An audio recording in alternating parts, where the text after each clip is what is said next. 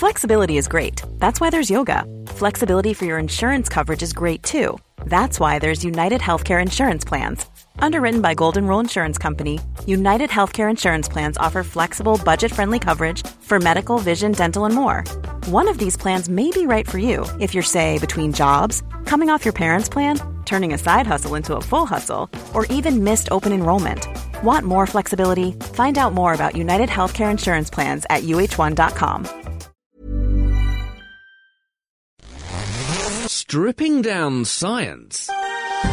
The Naked Scientists. Hello and welcome to this week's Naked Scientists with me, Chris Smith, with Kat Arney. Hello. And with Dave Ansell. Hi. This week, the inside information on the Loch Ness Monster. Is he real? Is it fact? Is it fiction?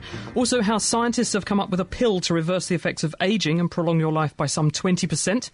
And the good news is that the chemical they're working on is also in red wine. Scientists have also come up with a possible male contraceptive pill, which we'll be talking about later, and the flu season's looming. Researchers have found that your likelihood of succumbing could be down to your genes. What's all that about? Find out later. Remember, it's the 5th of November, and in this week's Kitchen Science, we're going to be showing you some of the science of fireworks, and how one scientist has blasted his way into the record books. We actually set up 56,459 rockets in frames, and tried to ignite them all within a very short period of time. At the end of the day, we actually only had 4 left in the frame. That was all in the space of less than 30 seconds. So we'll be hearing from the Master Blaster, Roy Lowry himself, later on in the show.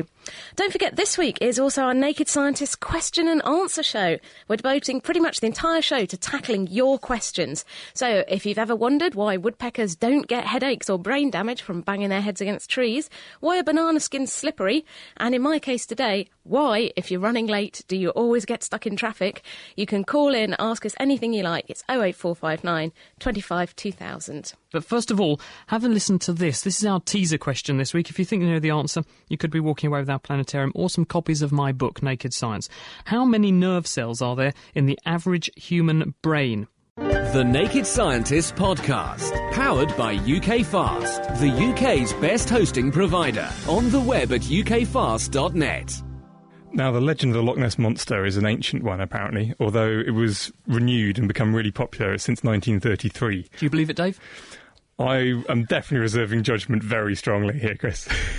Apparently, a couple reported an enormous animal rolling and plunging on the surface of Loch Ness while they were driving around in their car. It could have been me in my swimsuit. Well, you're the Loch Ness Monster. Yeah, an enormous creature rolling and plunging. Anyway, photos and accounts said that it has a very long neck and a big body, and the neck kind of comes up like a swan looking out of the water. Sounds a bit more like Chris, actually. Anyway, carry on. I'm sorry. Anyway, various people have suggested this could be a plesiosaur. This is an aquatic reptile with a huge big body, flippers, and an incredibly long neck with big sharp teeth on the mouth. It's supposed to have lived between 220 and 65 million years ago in shallow waters.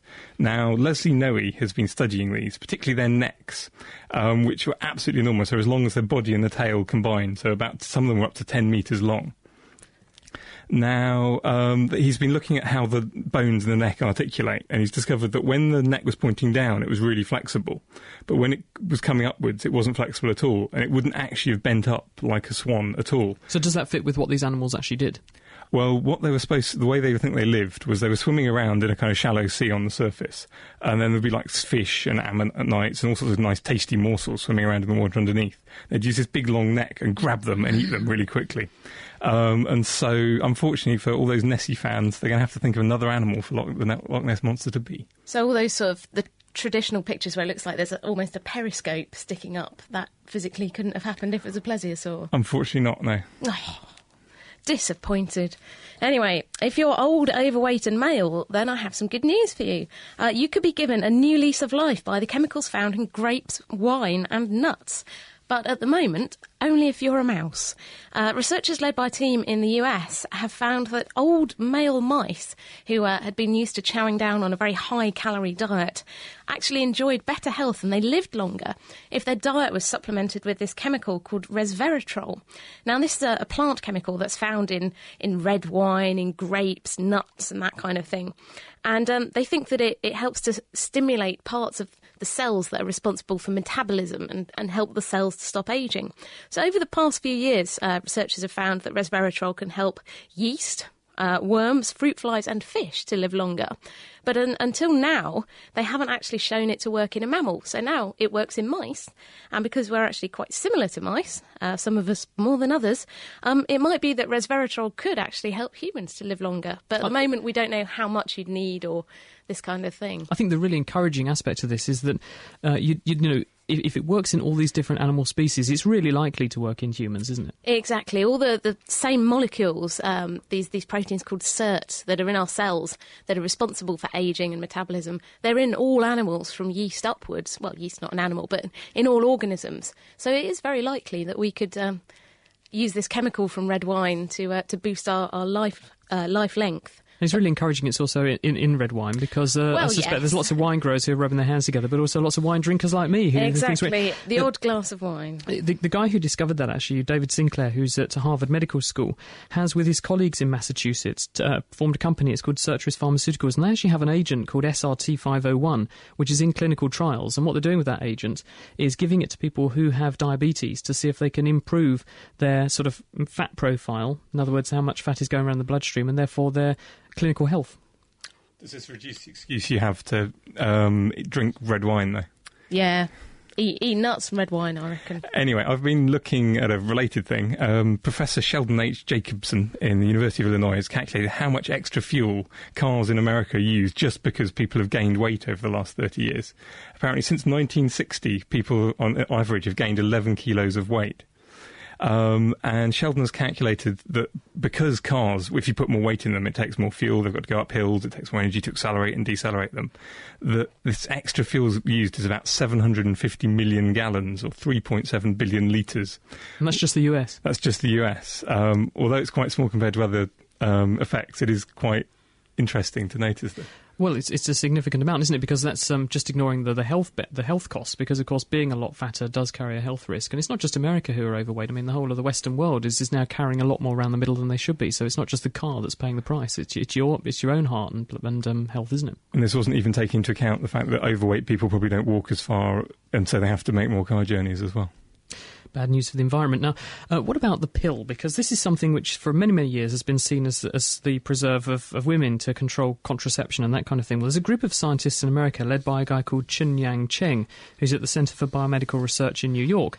And what he's come up with is a drug which could stop temporarily the production of sperm in men to make men temporarily infertile. So it's the male equivalent of the pill. Now, it builds on a piece of research they did previously, which worked on a chemical called adudin. And they've called it adudin because it has a hopelessly complicated long chemical name, so they've shortened it to adudin. Now, when you give this chemical, what it does is interfere with the way sperm are produced. Now, sperm are produced from stem cells in the testes, and they're nourished and nurtured by a special cell called a Sertoli cell that they snuggle up to and form a very close attachment with during the time that they're maturing. Now, what this adudin chemical does is to get between the sperm and the Sertoli cell and detach the two. And if you detach the sperm from its Sertoli cell, it can't mature, and therefore you lose your fertility for as long as that detachment occurs. The only problem was when they gave this chemical to some experimental animals, it caused liver and muscle damage because it's quite a nasty drug, certainly at the doses they had to give it. But they found a way around this problem because they've coupled the drug to a hormone which is naturally found in the body called FSH, or follicle-stimulating hormone. And the way follicle-stimulating hormone works is it goes from the brain down to the testes and tells them you need to make more sperm. So by linking this adudin chemical to the FSH chemical, it gets targeted just to the testes where it's needed. And when you do this in mice, you can give them very, very small doses, and it temporarily, for about 4 weeks or so, stops them producing any sperm. And after 8 weeks, it's all washed out of the body, and sperm is back to normal. So that's encouraging. I still don't know if I'd trust any man who said, "It's all right, darling, I'm on the pill." That's something that science can't help with, unfortunately. Anyway, it's the time of year for sniffles and sneezes, and many of us are telling the boss that we're laid up with the flu. In fact, you've probably just got a very bad cold, because flu can kill. It's such a serious infection. It usually targets the very young and the very old. But every so often, we get a huge epidemic of flu, such as the one in 1918, and it kills millions of people of all ages around the world. Now, we have the doom-mongers predicting the next flu epidemic in the form of bird flu, or even just a normal mutated flu. But what we don't know is, why does flu kill some people and it doesn't kill other people. Now, researchers at Southern Illinois University School of Medicine in the States are trying to find out, by studying genes that are involved in making the immune system respond to attacks by flu. And what they've been doing is studying 2 genetically different strains of mice. So they're mice that are mostly very similar, but they have subtle genetic differences between them. And they find that these mice respond differently when they get flu. So some of them mount a massive immune response in their lungs and are much more likely to die from the infection, whereas other mice seem to fight it off quite well and don't die. And because there's this difference in the strains, then you know that it must be down to the genes, the genetic differences between the 2 sets of mice. And we think this is happening in humans too, do we? It's highly likely that it is, because we're such a genetically diverse population. So what they're trying to do now is track down what it is in these mice that makes them either succumb or be resistant to dying by flu. Does it depend on the strain of flu, and different strains affect different mice differently, or have they only tested a couple? Well, this research has just been done with 1 strain of flu, so presumably the real situation in humans would be much more complicated, but at least we know that it's down to the genes. The Naked Scientists, supported by the Wellcome Trust. Well, it's time to head across the pond and hear from Bob and Chelsea for the science update. But before we do, we've been contacted by a listener who's also in America, in New Jersey, and it's from Spartak. And he says, thanks very much for your fun and informative podcast. And he listens to us on his 2-hour commute from New Jersey to New York City, and he actually looks forward to it because of the Naked Scientists. Crazy man. Anyway, this is time to go now to hear what Bob and Chelsea have got for us in their science update. This week they're going to be finding out about new research into the Dead Sea Scrolls and why shoelaces were once worth their weight in gold.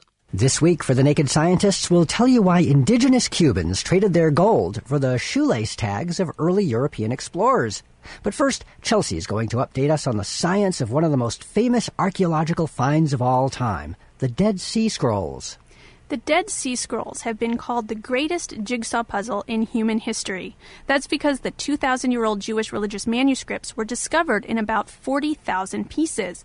For years, scholars have tried to match up the bits of animal skin parchment using their shapes, colors, and written content. But now scientists are getting help from the skin's DNA.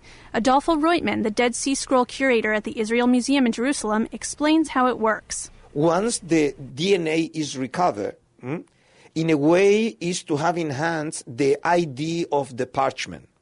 And then, if we can recover from different pieces the ID, then we can compare if one fragment fits the other on the basis on the ID.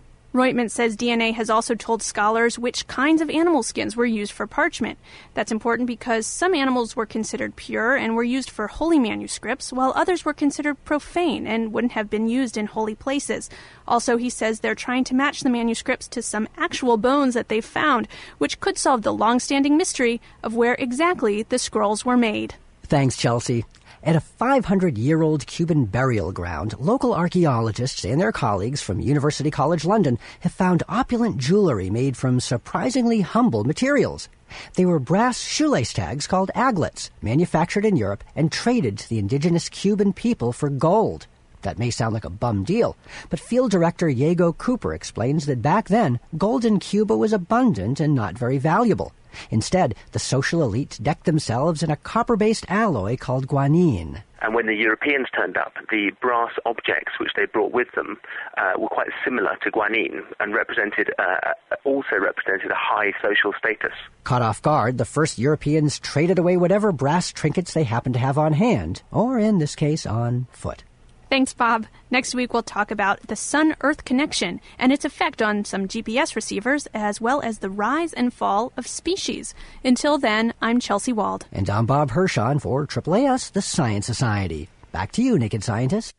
Thanks to Bob and Chelsea. And if you can't wait till next week for your injection from the Science Update team, you can go to their website, which is www.scienceupdate.com. Got an email here, or a question here, sorry, who's David's in Chelmsford. He says, do plants and trees communicate? What do you guys think? I think they can in some ways. They certainly share pollen between themselves, which I guess might be a form of communication. I suppose so. It's more cunning than that, because there is a sort of chemical communication that goes on, from what I can remember.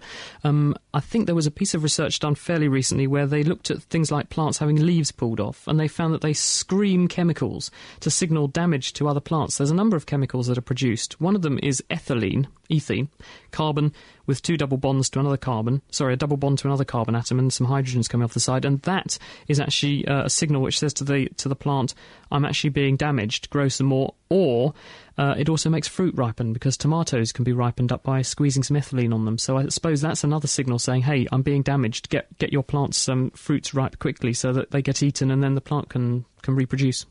And intriguingly, bananas produce loads and loads and loads of ethylene. So if you've got fruit that refuses to ripen, stick bananas in your fruit bowl. I think you also get all sorts of interesting communication between plants and fungi in the soil. That's right. Because the fungi can bring all sorts of useful things to the plants, and the plants give the fungi food. There's the relationship, it's a mycorrhizal relationship is what it's called, isn't it? And you have a fungus which forms a dense network through the soil and up close to plant roots, and it secretes goodies that it can make in return for goodies the plant can make, and so both benefit because the plants get this massive sort of root system which is actually a fungus. I think people used to think there were two forms of thistle plant and two species, a dwarf thistle and a tall thistle, and it turned out that there's no difference between the two. It was actually what type of fungus they had growing around their roots, and it was called a Hartignet A and a Hartignet B, what I remember. Another interesting plant signalling hormone is traumatic acid. When you damage a plant, it signals it's been damaged and it produces this stuff called traumatic acid, but I think that's a sort of internal signal. We've got a question here from Kai in China, and his question is, how many different things can we memorise? Different people have got different memories, but what's the most that anyone could memorise? Well, in terms of the most that people can memorise, there are sort of super memorisers. And there was a programme about this chap on the telly recently who could just memorise all manner of things. But another part of the question is, why are we different? Why can some people remember loads and loads and loads, and some people can't remember anything at all?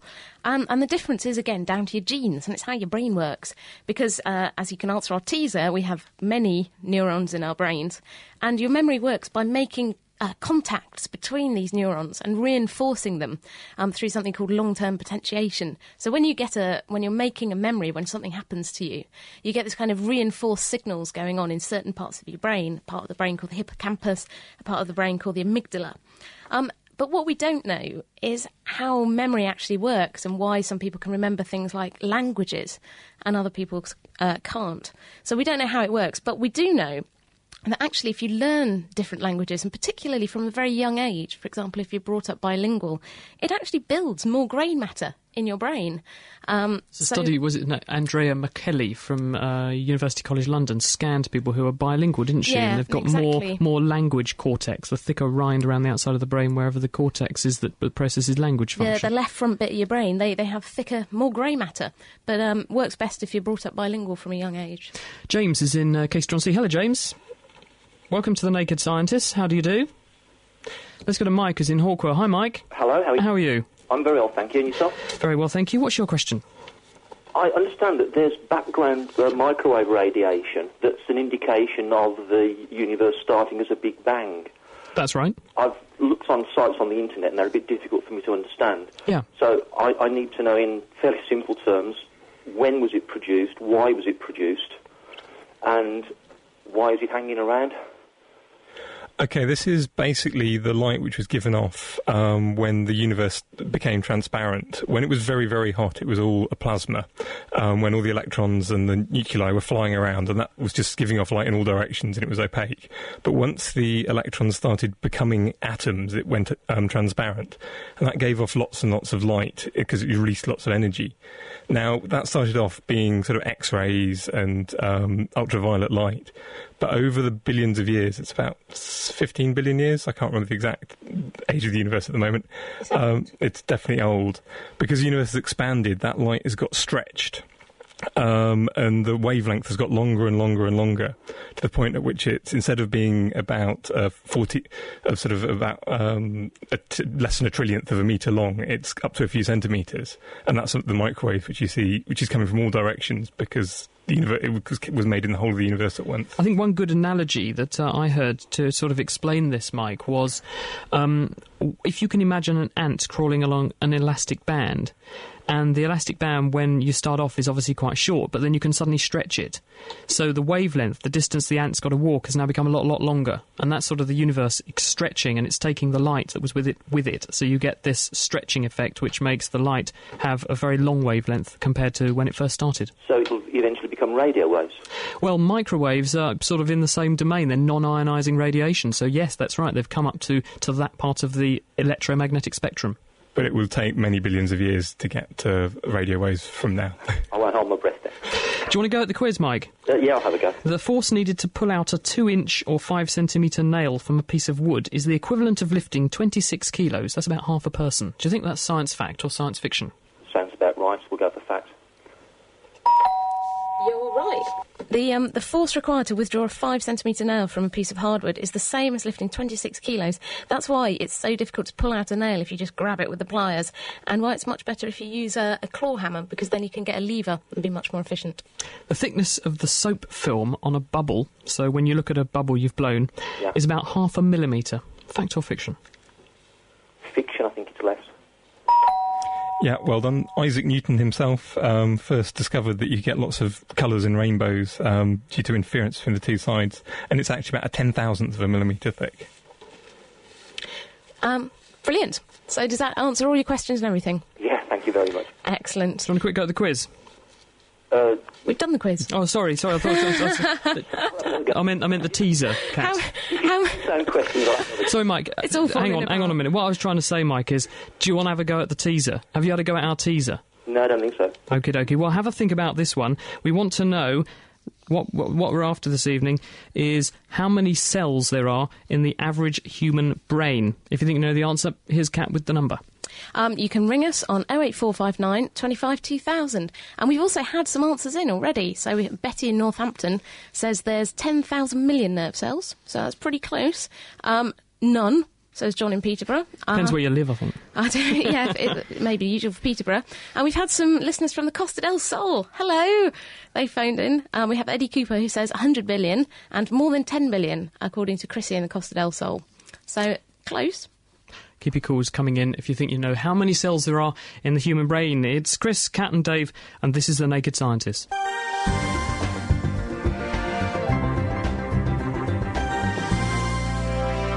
Joining us from the Costa del Sol is Jack Nesbaum. Hi, Jack. Hello. Welcome to The Naked Scientist. What do you want to talk about? Very, very interesting.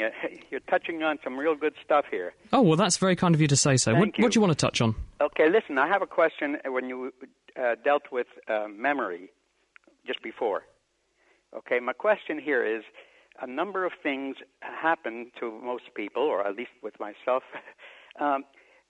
Memory is triggered by music, by smell of food, different places, and songs, music, very interesting stuff. How does that happen? Well, the thing that's going on here is, as Kat mentioned earlier, the brain is full of a dense nest of connections from one nerve cell to the other. And if you take smell as an example, because you've already mentioned that one, and that's a good example, when you have a smell coming into the nose, first of all, smell molecules, odorants as they're known, dock with tiny receptors on the surface of nerve cells, and they trigger nerve cells at the top of your nose. And they then pass through fine nerve fibres into a structure called the olfactory tract, which then runs underneath the brain and then goes directly into the surface of the brain. And it links up with parts of the brain that are very close to where memory is encoded in our brains. And so what we think is going on, because smell is a very primitive sense, it's connected to that part of the brain which is concerned with our kind of emotions, our animalistic behaviour, our sex drive, our general arousal, and also where memories are laid down. And for that reason, what scientists think is going on is that when you're presented with a smell, it triggers or unleashes all these other sensations, probably because there are multiple ways into a cell to find, or multiple routes to find the same information. And so if you hear a combination of sounds and smells and events, then it can unleash this cascade of sort of cell connections, which triggers memories.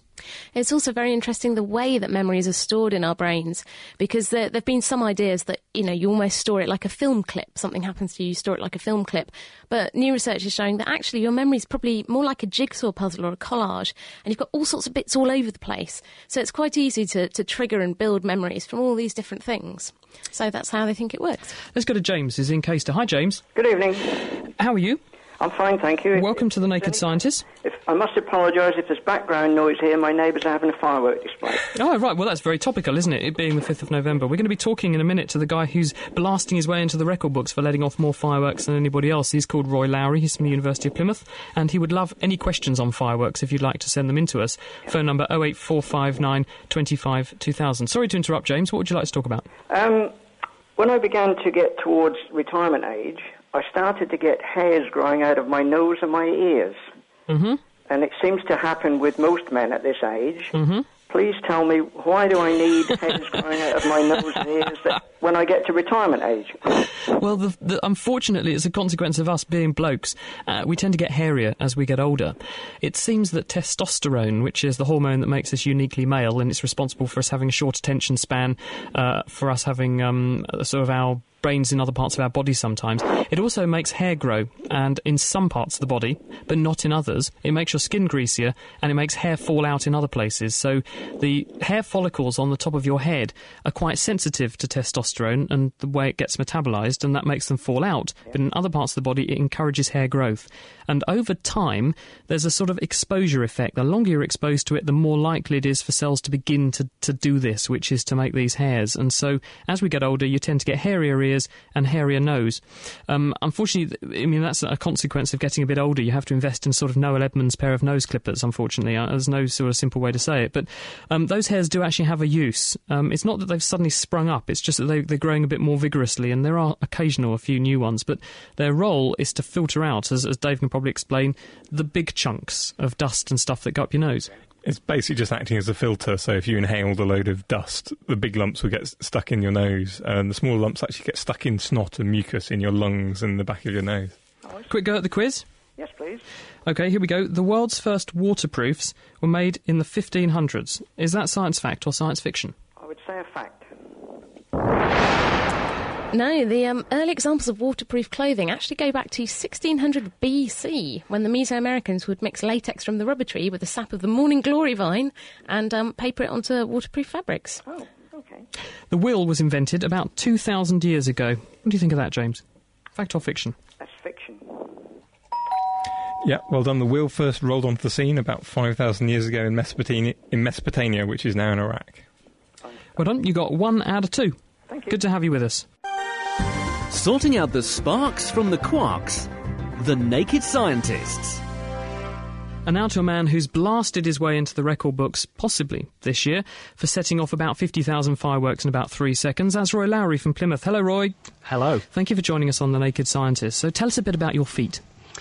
It's very tempting to tell you that they're about size 9, but I know what you mean. Well, it took about a year to put together, but basically on the 16th of August, myself and about 60 people got together and spent the entire day putting rockets into frames, putting what's known as black match underneath them, which is basically gunpowder coated on the outside of string, running out a very long wire with a very satisfying, juicy-looking button on the end, and then pressing the button and watching the whole lot go skywards. What was the point of doing this, though? The point of doing this is simply because I have a thing about science and scientists. I don't know about you, but I have been to parties and people have said, what do you do then? I say, well, I'm at university, I'm a chemistry lecturer. And their eyes glaze over and you get something like, I wasn't very good at that at school. And they wander off and talk to an estate agent or an economist or something. I hate to say this, but actually I have fun doing my job. It's the best job in the world. And I think it's about time we did something about it and said, actually, I can have fun. So I spent about a year doing quite a lot of calculations to try and make sure that this world record attempt would go off. And it did. Has the Guinness Book of Records actually recognised your feat now? It actually came back to me on Tuesday morning of this week, and I have a very impressive-looking certificate now with my name on it. So it's right in time for November the 5th, which is encouraging. Absolutely. It takes them a while to make sure that I've done it properly. We had to submit a heck of a lot of evidence, etc., but they got back to me in time, which is great. Now, you must have faced some criticism for doing this, because some people would say, isn't this a waste of energy or waste of time? Did anyone criticise you? I got a grand total of about half a dozen emails, and the major criticism was, please don't frighten our cats and dogs, which I fully understand. but we actually did it as part of the UK Firework Championships, which are held in Plymouth every year. So, in fact, what we were doing was adding an extra display onto an already noisy evening, and everybody knew that was coming. They had time to prepare their pets, etc. I did have one or two raising concerns on environmental grounds, but I had to point out that actually good old-fashioned firework technology is so old that in fact the molecules we're playing around with have been here for so long that they produce very little in the way of pollutants that can't be dealt with by natural systems. So, in other words, were these fireworks going to be chucked away anyway? Indeed. We were very generously donated a whole batch of, nearly 60,000 rockets because they'd, in fact, been outlawed for sale to the general public. They were, in fact, too small to be used by the general public. So we were actually acting as a very good disposal mechanism. So if they hadn't been set off by you, what would have happened to them? The alternative for any firework to just detonation is to actually soak them in water, which means that part of gunpowder is potassium nitrate, otherwise known as saltpeter. Now, you can soak that out of the gunpowder, at which point you've then got something which is no longer gunpowder, it's in fact just charcoal. Charcoal, of course, can you just chuck that away. It goes into the landfill and then becomes methane, which is an extraordinarily good greenhouse gas, so we really don't want that. Meanwhile, so what you're doing is actually better off then for the absolutely, yeah. If you've got these things and they need to be got rid of, this is a problem which turns up round the planet time and time again. We have something which has been created for a particular job, and then that job goes away, or maybe something's past its sell-by date. It's not any good just to say, right, we'll stick it in the bin. We need to think about where these things go. I've got an email here from Teresa Kulkarni who says, when fireworks are released into the air, doesn't the things that they produce go into a fine dust? And is there anything to stop us actually breathing that in? Are there any health effects? If you're close enough to breathe in a reasonable quantity of the smoke from fireworks, you're too close. It's that straightforward. Obviously, when November the 5th turns up and everybody's producing fireworks, that's, I can understand you get the occasional intake of dust, but really it's not dust actually, it's smoke, which is slightly different. The major things you're taking in are no different to if you've got a solid fuel fire at home, and I know people go, oh, the smell of a real fire. Hasn't Disneyland done some studies, though, to work out exactly how much is going up in terms of contaminants and heavy metals and that kind of thing? I must admit, I'm a great fan of Disney for this. They actually set up a big firework display at the end of every evening when Disneyland closes for the night. And they actually, to make sure you get the full effect of the fireworks, they are actually exploded over a lake, so you get the reflection, and it's all oohs and ahs and wonderful. A set of analytical chemists went out and sampled both the water and the sediments in the lake to find out what effect 30 years' worth of nigh on 250 firework displays a year would actually make. And if there is a difference, it's so small that even the best instruments we have on the planet cannot detect it. But perhaps, as Teresa was pointing out, the heavy metals and the contaminants have all gone home in the lungs of the visitors that day.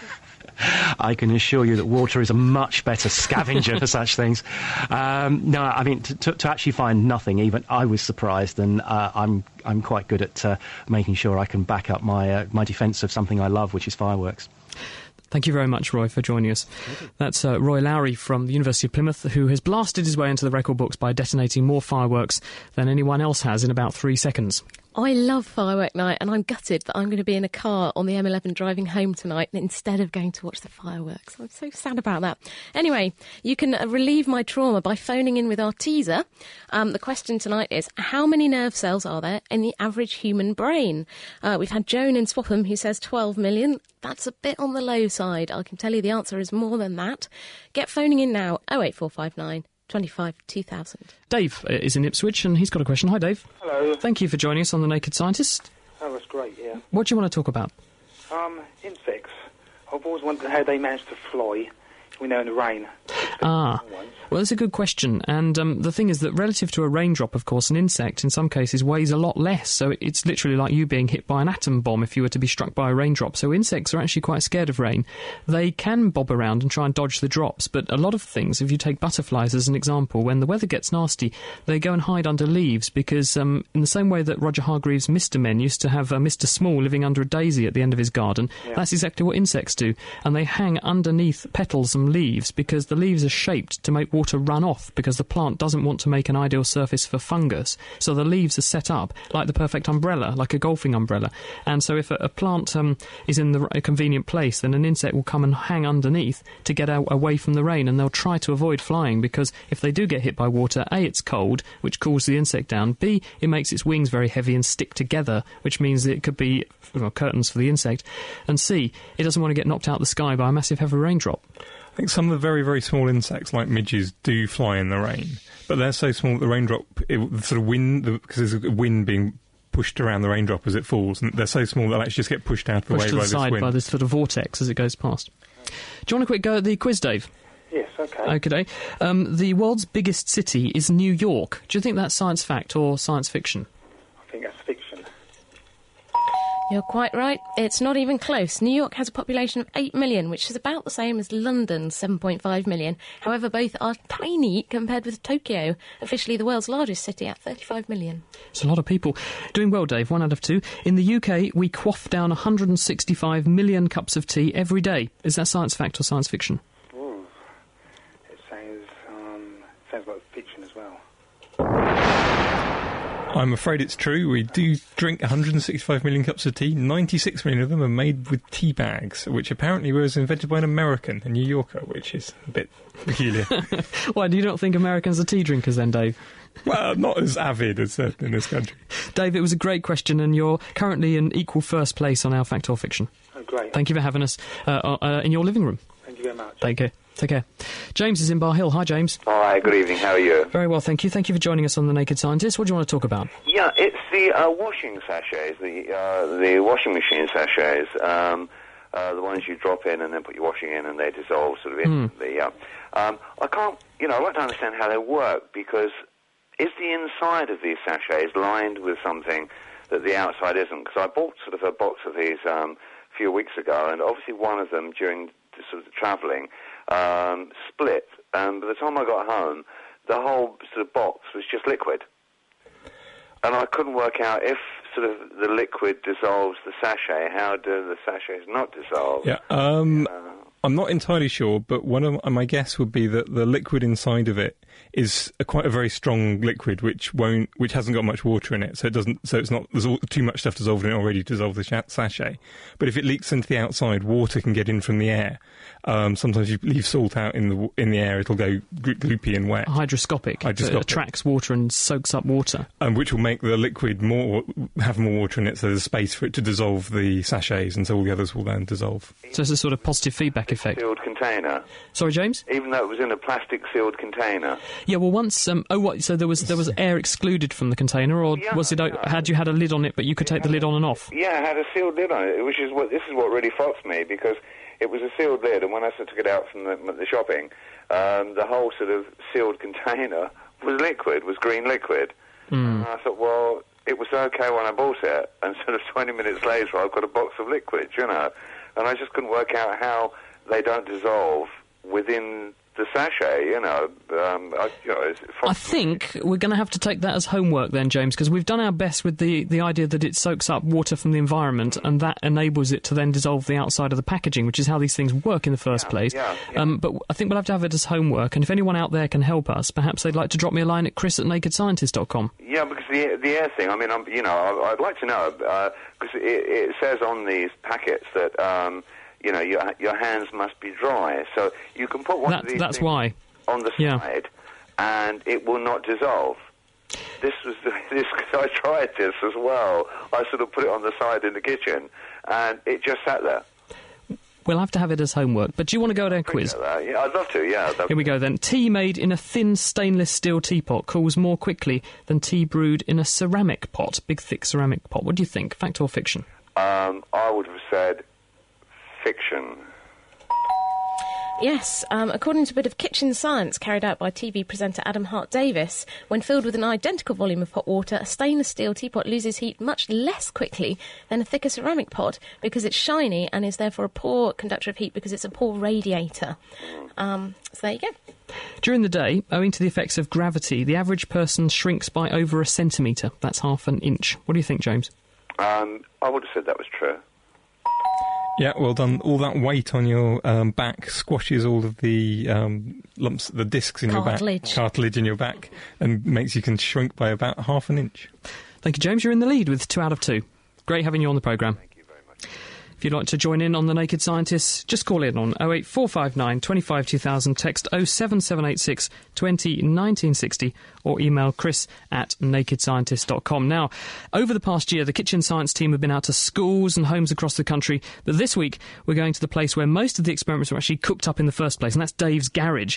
So let's hear what Dave and Derek got up to earlier on this week. In honour of Fireworks Night this year, Dave and I have actually come down to Dave's garage, and this is actually the first time I've been here, and it is actually pretty much as I'd expected. There are tools everywhere, boxes, there's a microwave, so all sorts of things to allow Dave to make up the science experiments that we do here.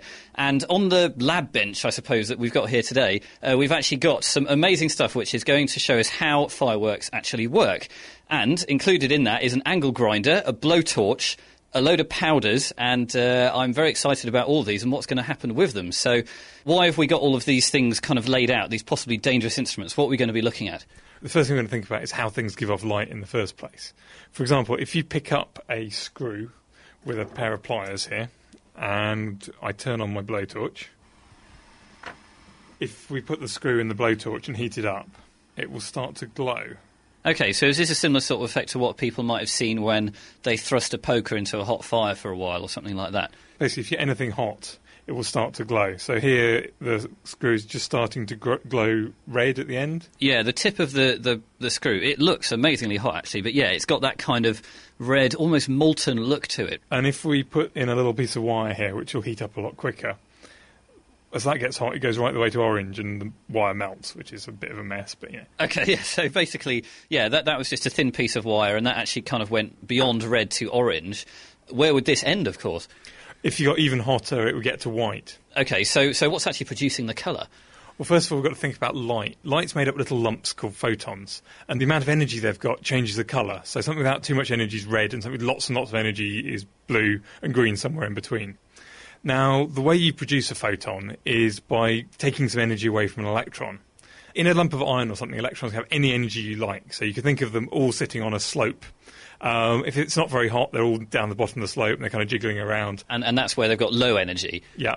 And if it gets really hot, some of them will be a long way up the slope and have lots of energy. Now, if they give off a photon and lose some energy, they sort of fall down this slope. Because it's just a slope, they can fall down any amount they like, so you get lots and lots of different colours of light given off at once. OK, so when it's red, of course, most of them are hanging around at the bottom, and I suppose you actually get quite a lot of red because they've only got a small distance to fall. That's all that's available to them.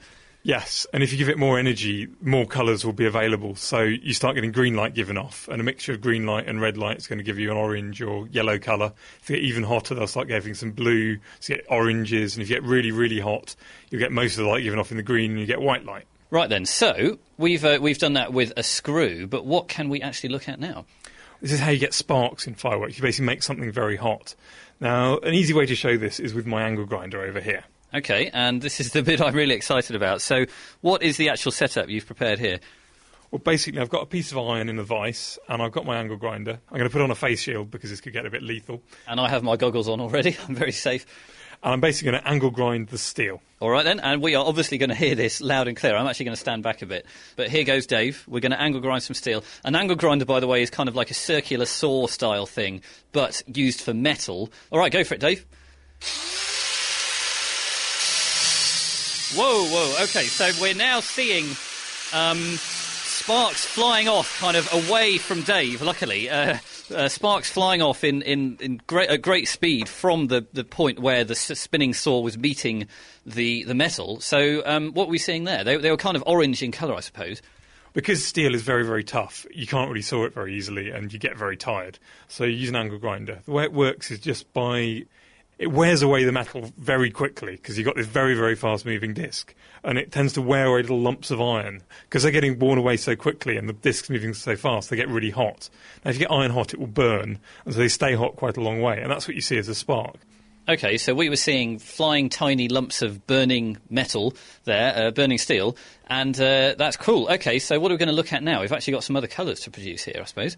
Well, yeah, a couple of 100 years ago, the only colours they could make were kind of whites and yellows and reds, because this is the only technology they could use, just making things hot. Now, after that, chemists found some much better ways of making really funky colours. Now, in front of us, we're back with the blowtorch again, and we've got a bunch of powders, basically, white powders, which Dave has actually already made into quite concentrated solutions. And he's also got kind of a little prong of metal, which he's going to use in some way. What are you going to do? Well, I'm going to put a little bit of these solutions on the end of the metal and put it in the blowtorch and see what effect it has. OK, so what's the first chemical we've got? The first chemical we've got is one you've probably come across at home. It's sodium chloride, or just table salt. OK, right, so here we go, and I'm going to commentate while he sticks it in the solution and then into the flame, and we have a rather pleasant, if a little uninspiring, kind of orange colour coming off that. So it's the kind of flame colour that you'd get when you burn a match, I suppose, that sort of thing. So that was sodium, that produces an orange light. What have we got next? One you might remember from school is copper sulphate. OK, copper sulphate. OK, and this goes a very nice green, actually. Burns out really, really quickly.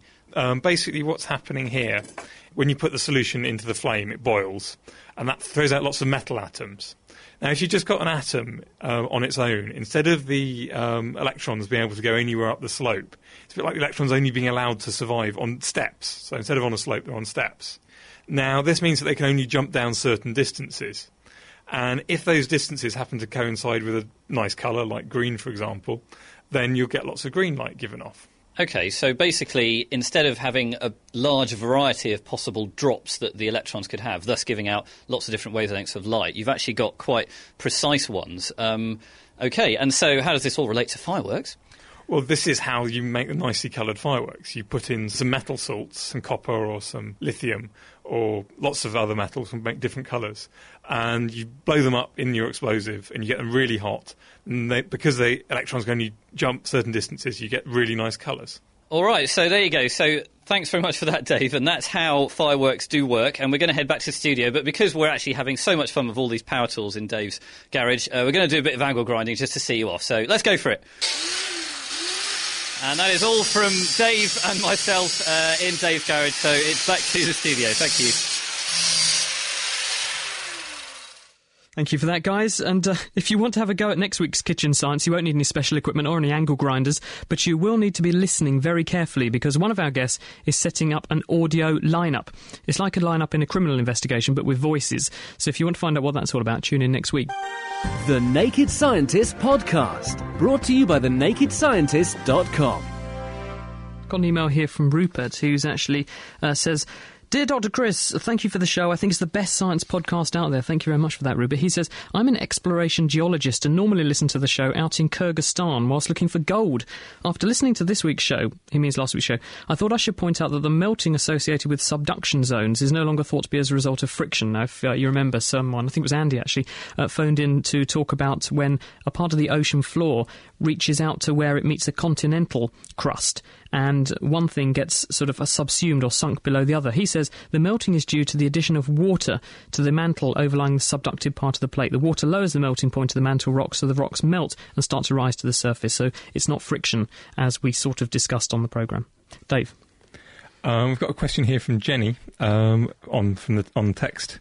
It is, why after eating asparagus does your urine smell so strong? Maybe one for you, Chris. Have you seen this? Well, not seen it, but have you smelt it? I have, yeah. It definitely is true. And it seems to be that there's some chemical in asparagus which is absorbed from your gastrointestinal system, your gut. It passes out through the wall of the gut into the bloodstream, and it's obviously soluble in water because it then passes out of the bloodstream and into urine. So the kidney can obviously either secrete this stuff or it gets filtered out by the kidney and it gets concentrated in urine. And it's obviously some kind of volatile chemical because when you do a wee after you've eaten some asparagus, it happens as little as, say, half an hour afterwards. You begin to develop very smelly wee. no one actually knows what that chemical is, and there's some debate over whether everyone can actually smell it, because some people have said that they are never able to smell the smell after they've eaten the asparagus, but they are. Maybe it's a genetic thing.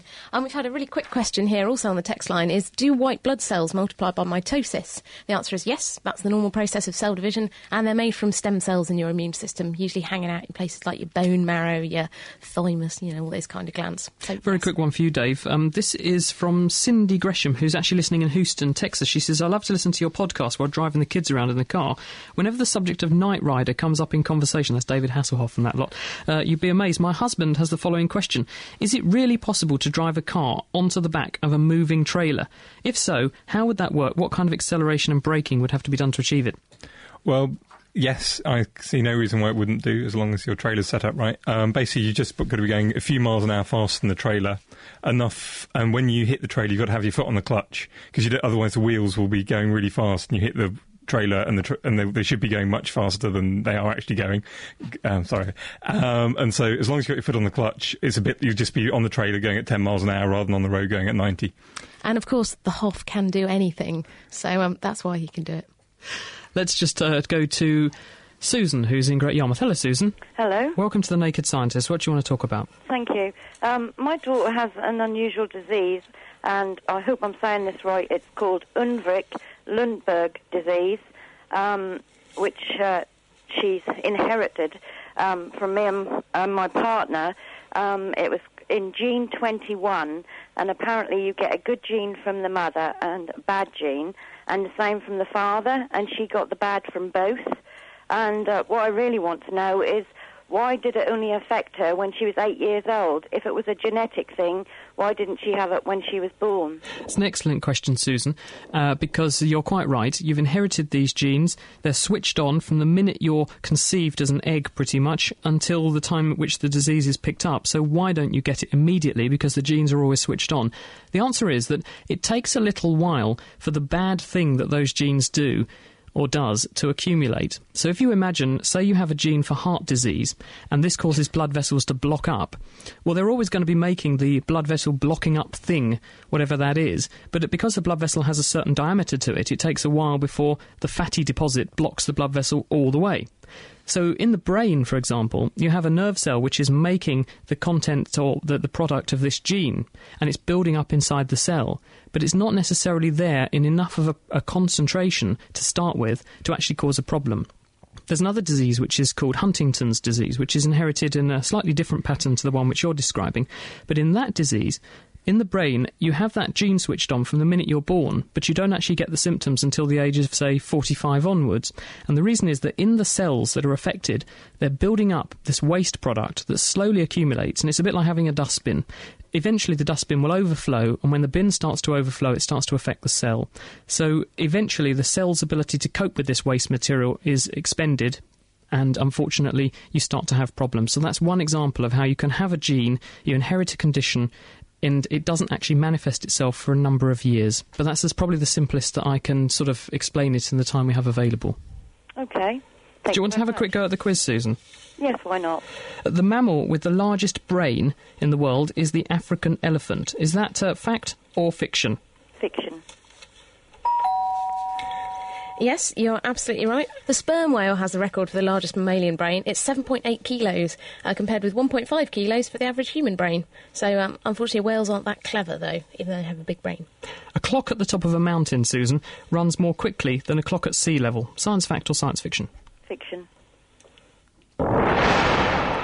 Unfortunately, it's true, because gravity will actually distort time, space-time, and mean that when you're in the bottom of near something very heavy, time will actually go slightly slower. It's very confusing, very weird, but it's very true too. Thank you for joining us, Susan. Thank you. Andy is on the A120. Hello, Andy.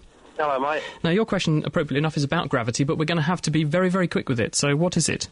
Right, is gravity around this planet of ours constant?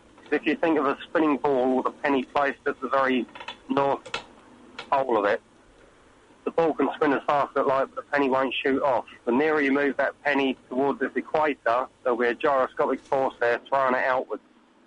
Gravity is nothing to do with spinning. So the actual gravity will be constant, approximately constant all the way around. It'll be a bit larger at the North and South Pole because the North and South Pole, the Earth is slightly flattened. How much weight you feel will vary slightly different due to the centrifugal force, because you are being thrown out again because the centrifugal force is counteracting gravity. But the actual gravity would be constant if the Earth was a sphere. 10 kilo weight at the North Pole won't weigh 10 kilos when you take it to the equator. It would probably weigh slightly less than that. All right. Andy, we'll have to leave it because we've run out of time. No worries, mate. Thanks for having us in your car. All right, thanks for joining us. Cheers. You've been listening to The Naked Scientist with Dr. Chris, Dr. Kat and Dr. Dave. Thank you to everyone in Radio Europe for joining us. Our winners this evening, the teaser, the winner is Steve, who's in Essex, and our quiz winner, James in Bar Hill. What was the answer, though, Kat? The answer is that we have 1,000 billion nerve cells in our brain. That's about 10 to the 12, or a million. That's quite a lot, though I think some of us have slightly more, some of us have slightly less. Speak for yourself. Apparently each of those nerve cells makes about 1,000 connections, which means you have 1,000 million different connections between nerve cells in your brain, which is quite a lot, really. Next week, we're going to be getting into the spirit of the Cambridge Music Festival by looking at the relationship between maths and music. Why a piano is always out of tune, for example, and has symmetry influenced jazz? Does music have a geometry to it? And what's the relationship between our windpipe and a clarinet? So if you have any questions on those subjects, or you just want to say hi, we'd love to hear from you. Please do drop us a line to chris@nakedscientist.com. And if talking about science is your bag, then you might like our forum. If you go to nakedscientist.com/forum, there's a thriving science discussion forum where you can ask and answer questions from people all over the world. In the meantime, if you'd like to hear a bit more about science, then you can also have a listen to the Nature podcast, and there are more details about that at nature.com. Thank you to our wonderful production team, Anna Lacey and Petro Minch, who helped to put this show together. Until next time, goodbye.